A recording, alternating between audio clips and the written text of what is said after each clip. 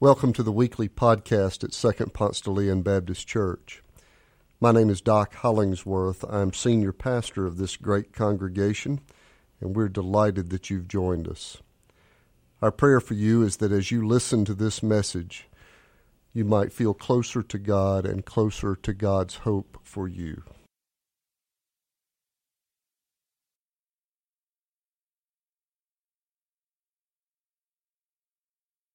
Hello, everybody, and thank you for worshiping with us virtually, with all together.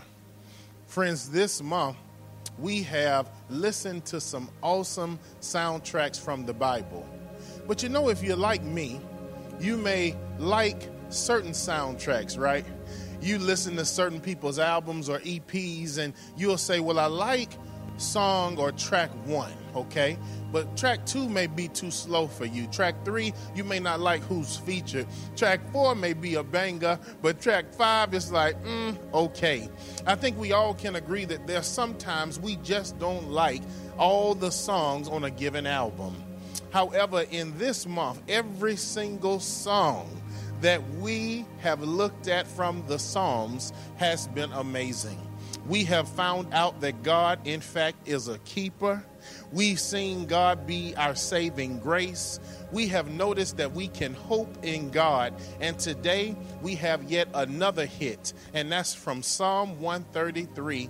The title of this song is Unity. That spells unity. Friends, today we go back thinking about Queen Latifah, because it was on November 9th, 1993, where the artist and actress and also advocate Queen Latifah released the hit song Unity. Within this song, Queen Latifah injects social change into hip-hop. Isn't that interesting? She raps openly about how the harassment, the domestic violence, the disrespect that's happening towards women at that time needed to be stopped and replaced with Unity. That spells unity. Friends, I want you to understand today, right from the beginning, that unity is a small word with huge power when applied. You may ask, okay, well, we hear unity, but what exactly does unity mean? Well, I'm glad you asked. Unity, my friends, is the state of being united or joined together as a whole. I'll say that again. Unity is the state of being united or joined together as a whole. Friends, to give you more of a deeper understanding of this idea of unity, it was Ryonosuke Satoru who says that individually we are a drop, but together we are an ocean. Even the great Mother Teresa once said that only humility will lead us into unity, and unity will lead us to peace. Friends, unity is the goal. For if we allow unity to be our standard, peace will saturate our communities and also our world. And so today, we're going to examine Unity, that spells unity, from Psalm 133. In this psalm, we will learn to comprehend that unity is more than a nice song by Queen Latifah. It's more than a goal that we work towards only in a part-time manner. Unity, however, is something that's found on the soundtrack of God, but also should be evident in the soundtrack of our lives. We're going to understand today from Psalm 133 that unity, in fact, is something that God loves. And check this, if God loves it, so should we. It's in Psalm 133. Well, we find only 3 verses, y'all. Psalm 133 is literally only 62 words. It's small, it's concise, but yet, although it's concise in nature, when applied, this psalm can have powerful impact even in our world today. This psalm of ascent, it captures the experience of the 12 ancient tribes as they go up to Jerusalem for worship. This journey happened 3 times a year, and it offered an array of experiences depending on the tribe. Some of these experiences are pleasant, and others are quite scary. Yet God is not absent. God is with every tribe on their respective journey. These 3 times a year pilgrimages were important to the Israelites, and no matter the different tribes, no matter the different socioeconomic classes, no matter the differences among these believers, they are able to sing in a unified manner about God who expands across every single difference and unifies them all. This psalm, it teaches us that great blessings happen as unity is experienced. The first truth that we can arrive to from Psalm 133 about unity is found in verse 1, and that is that unity is desired by God.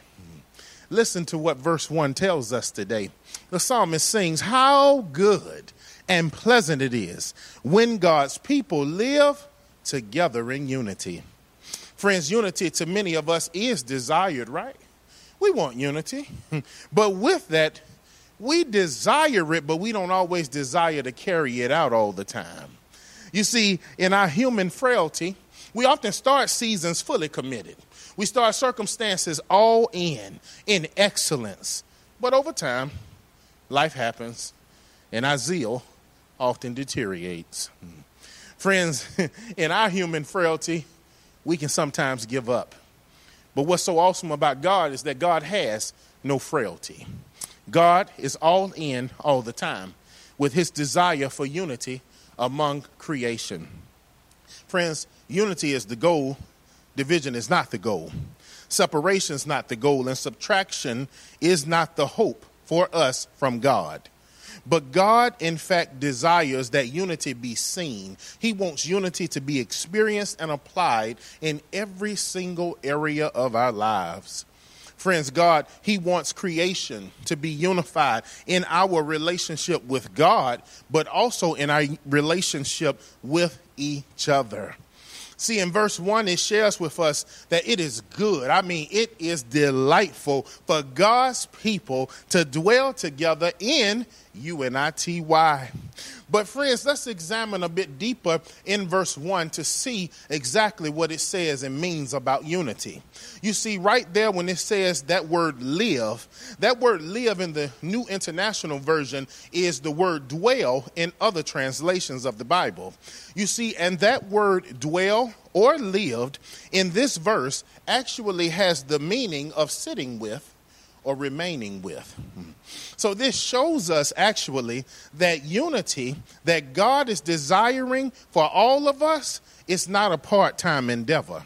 You see, this form of unity is to be constant. It's to be always. It is to take root in us, in our hearts, and to flow outwardly every single day. You see, and as we rise in the morning, we should pick up in unity right where we left off. Friends, I want you to understand today that constant unity is desired by God, which is why even in Hebrews chapter 13, verse 1, it echoes the sentiment of how we can actually practice unity. Right there in Hebrews chapter 13, verse 1, you find some very short words, but very powerful words. What does it say? It says this: keep on loving one another as brothers and sisters. Hear that? Keep on loving one another as brothers and sisters. That's heavy.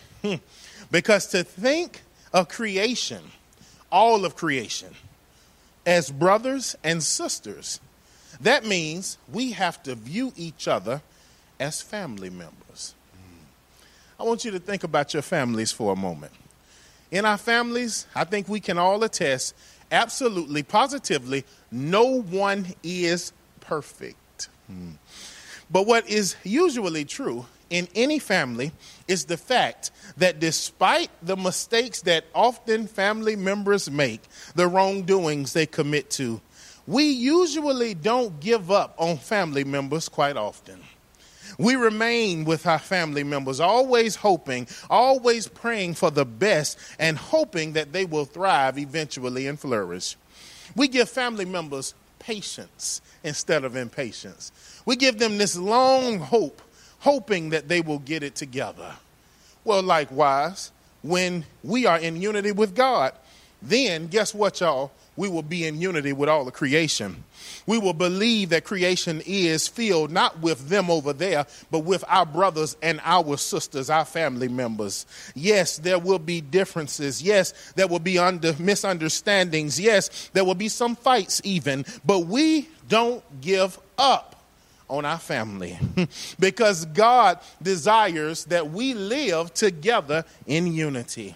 That we seek unity, not foolishness. Unity above hatred. Why? Because this is the will of God. But friends, yeah, that's what's going on in the text. But here's the question. If God desires unity, why don't we always? I mean, we love to make excuses for separation. I just don't mess with them. But here is the challenge. Can you make unity real in your life this week? Can you take it from a theoretical idea into a practice that you actually live out? Because we have to ask ourselves, if we believe in God, who is also love, but is also peace, but is also unity, then we must ask, what can I do as a believer in God to promote more unity in my sphere of influence? Can we this week seek understanding maybe and peace and unity with someone that we often avoid or try to look around or overlook? Maybe you should try sending an email to that person. Maybe you should try having a phone conversation with that person where you seek understanding instead of assuming about this person on a given issue, life, or circumstance. Because I want you to know that what you sow in unity, you will reap with peace. In Psalm 133, we see today that unity is not some part-time endeavor. In fact, it is desired. It's in the will of God. But yet, secondly, in verse 2, we get to notice this type of thought that I want you to consider about unity. It's this, that pursuing unity, it actually connects us in community. So we heard how good and how pleasant it is for brothers, well, all of creation, to dwell together in unity. But yet in verse 2 it says, it is like the precious oil poured on the head, running down on the beard, running down on Aaron's beard, down on the collar of his robe. Friends, I know you listen to verse 2, you probably say, oh my God, they got oil pouring all down people. That's a mess, right? Especially with your clothes on. I get it. When I first read this as a child, I said, I don't know what they're doing, but I know my mother would be mad. Well, friends, here we have to understand the context of this psalm. You see, as people in authority, your leaders, your kings, your priests, they were anointed in ancient times. And as they were anointed, this ceremony entailed oil being poured on them from their head down to their feet. This oil was important. And actually, the oil contained olive oil, myrrh, cinnamon, sweet calamus, and cassia. Now, I want you to understand that this oil, it would in unison flow from the top of a person's head all the way down to their beard, then down to their outer garments, all the way to their feet. Now, I know this is strange to us, because if somebody poured some oil on me with my clothes on, I may have an issue, and I think you would too. However, look at the visual in the text, because as the oil flows, it only is able to flow when it is joined together in unison. The flow of the oil is not broken, because if it was broken, it'd stop. You see, the oil is unified. And as the oil is unified, the flow of this person's leadership was said to flow out through Israel, or to flow out to believers, or to flow out into the church. But what is awesome about this visual is that it teaches us that as the oil flows, it does so by remaining connected and unified together. The oil, it really preaches to us if we allow it. Because if we in turn want to flow in an impactful way throughout our society, we must remain in community with God, but also in community with each other. Friends, I want to tell you today that isolation does not make us impactful. In community, it's where we find courage. In community, it's where we find unity. In community, it's where we find strength. The oil flows when it's joined together, and it makes it from the top through a person's beard, down their outer garments, all the way down to their feet, not because it's powerful alone, but it's powerful when it's unified together. Friends, today allow that oil to convict you a bit, because when you're in community, that's how you'll be able to keep going. It's in community that we are able to cope with life. It's in community where we can travel through rough terrain and still be okay. Pursuing unity actually connects us in community. So, okay, we want unity, right? That's what the text says. But who is your community? Do you have a community where you can gain sound advice and wisdom from? Friends, I want you to know something. If you don't have that, you need that. You'll thrive as you're connected in community. I want you to know something that COVID-19, that season of quarantining, taught me, is that our connections, in fact, do matter. See, we are made to produce unity, but we are also made for community. This is why God asked us to follow him. That's what he said. He said, hey, he even told those brothers in the boat, hey, will you leave your fish and follow me? I'll make you fishers of men. If they could do everything by themselves, the Lord would have never said, follow me. See, God leads us as we're in community with God. God cares about community, and he wants all of us to have a community that we belong to. If not, there will not be the mention of friendships and marriages and relationships throughout the Bible, good and bad ones. But what is so beautiful about community is that in community, unity is produced. Unity in the fact that we may have some differences. We may not vote the same. We may not look the same. We may have different hair textures or no hair at all. We may like different foods. But check this. As believers in Jesus, that's what binds us. See, unity means that we're binded together by something greater than us. Unity is not saying we have to be the same. Unity is produced as we respect and love creation, understanding that all of creation bears the image of God. And when we can honor that despite every single difference, that's where unity can be produced. And so, here's the challenge, my friend. Can you try pursuing unity, not sameness, this week? Can you try thinking of your enemy as a family member instead? But more importantly, can you start thinking of your enemy, the one that you disagree with, the person that you want to avoid? Can you start thinking of them as a bearer of the image of God? Whew. I promise if you start thinking like that, you may not cuss them out. You may pray for them. You start thinking like that, you may not avoid them. You may think highly of them.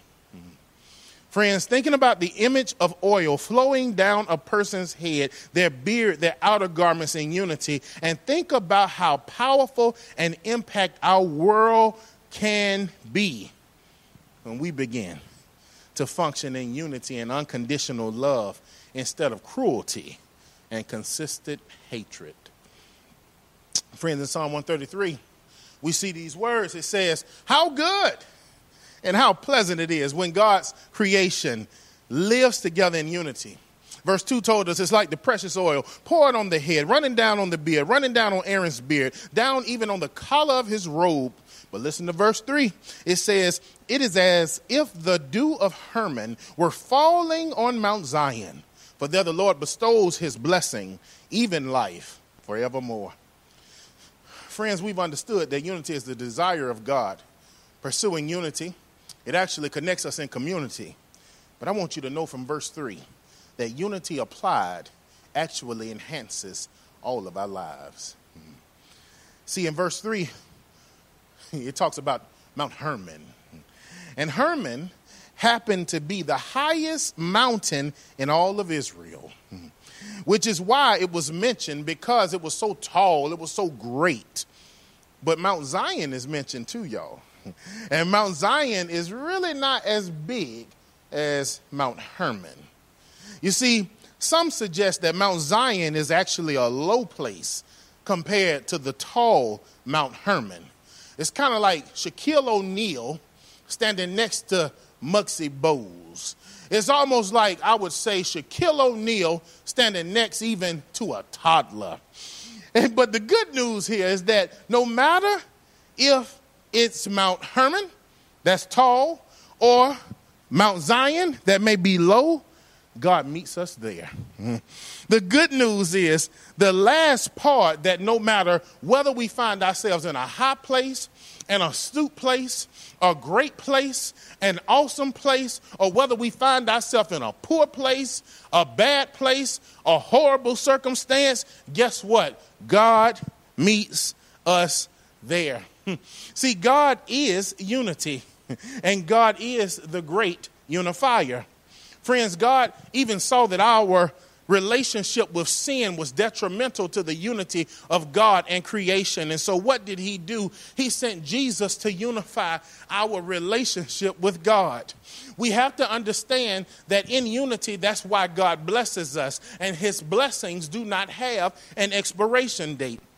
He continues offering these blessings of unity daily. God is love, and his love unites us. It binds us. And this is what we can always center around without question in our differences, in our ethnic differences, in our political differences. We can center around that we were made by God, and we love Jesus because Jesus loves us. Friends, I like to compare unity just like this. It's similar to a pen and a pen top. We often use pens many parts of our day. But the thing about a pen is that when the pen is not being used, it is best to place the pen top over the point of the pen. Because if you don't, what happens is the ink dries up due to being exposed to air. Friends, but if the pen top is used, it covers the point of the pen, and it does its job. That whenever the pen is needed to be used, guess what? Ink is available, right? And the pen is ready to function properly.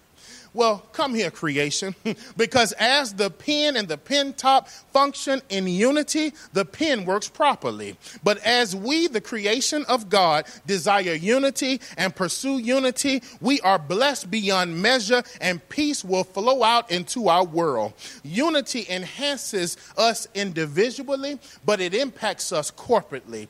Pursuing unity actually causes creation to thrive. When we have our jobs and we know our role and we play our part, but that when we are concerned about everybody else playing their parts, that's unity. And so I got a big challenge for everybody listening right now. Will you join me in at least one day this week committing to not arguing with someone, but pursuing unity instead? Maybe it looks like you listening more. It could look like maybe you asking questions more. Try praying and asking God what God wants from you when you feel like arguing the most. This week, I want you to pursue unity. And I promise that the result will be that you gain peace. Psalm 133, what's so beautiful about it is that it has these 12 tribes of Israel going to Jerusalem. And when they get there, they sing this psalm together. All the differences, all the ethnic differences, all the socioeconomic differences, they sing about how great God is. They're in one place. There's no rich church, no poor church, no them over there church, no us versus them church. It's one place of worship. And they sing how good and how pleasant it is for all of us to gather together in unity. That's my prayer for all of us. That's my prayer for God's church. That's my prayer for all of creation. That we will stop allowing our differences to divide us and start leaning into what actually binds us, and that's the love of Jesus. And so now, friends, just as this text echoes to us what unity is, I must ask, maybe you're watching right now and you may say, well, I don't really have a relationship with Jesus. I want you to know Jesus' whole purpose was for him to come to earth to die for our sins so that we could be unified back to God. And if you don't have a relationship with Jesus, allow me to tell you right now, you need one. Because it's with Jesus, that relationship of unity, that you can have peace. Peace in your mind, peace in your heart, peace in your life. And so if you don't have a relationship with Christ, but you want one, we can do that right now together by praying together. So if you're ready, I'm ready. Just repeat after me. God, I admit that I'm a sinner in need of God's love. I believe that Jesus died on the cross to unify me with God. And I confess that Christ is the Lord of my life. In Jesus' name, amen.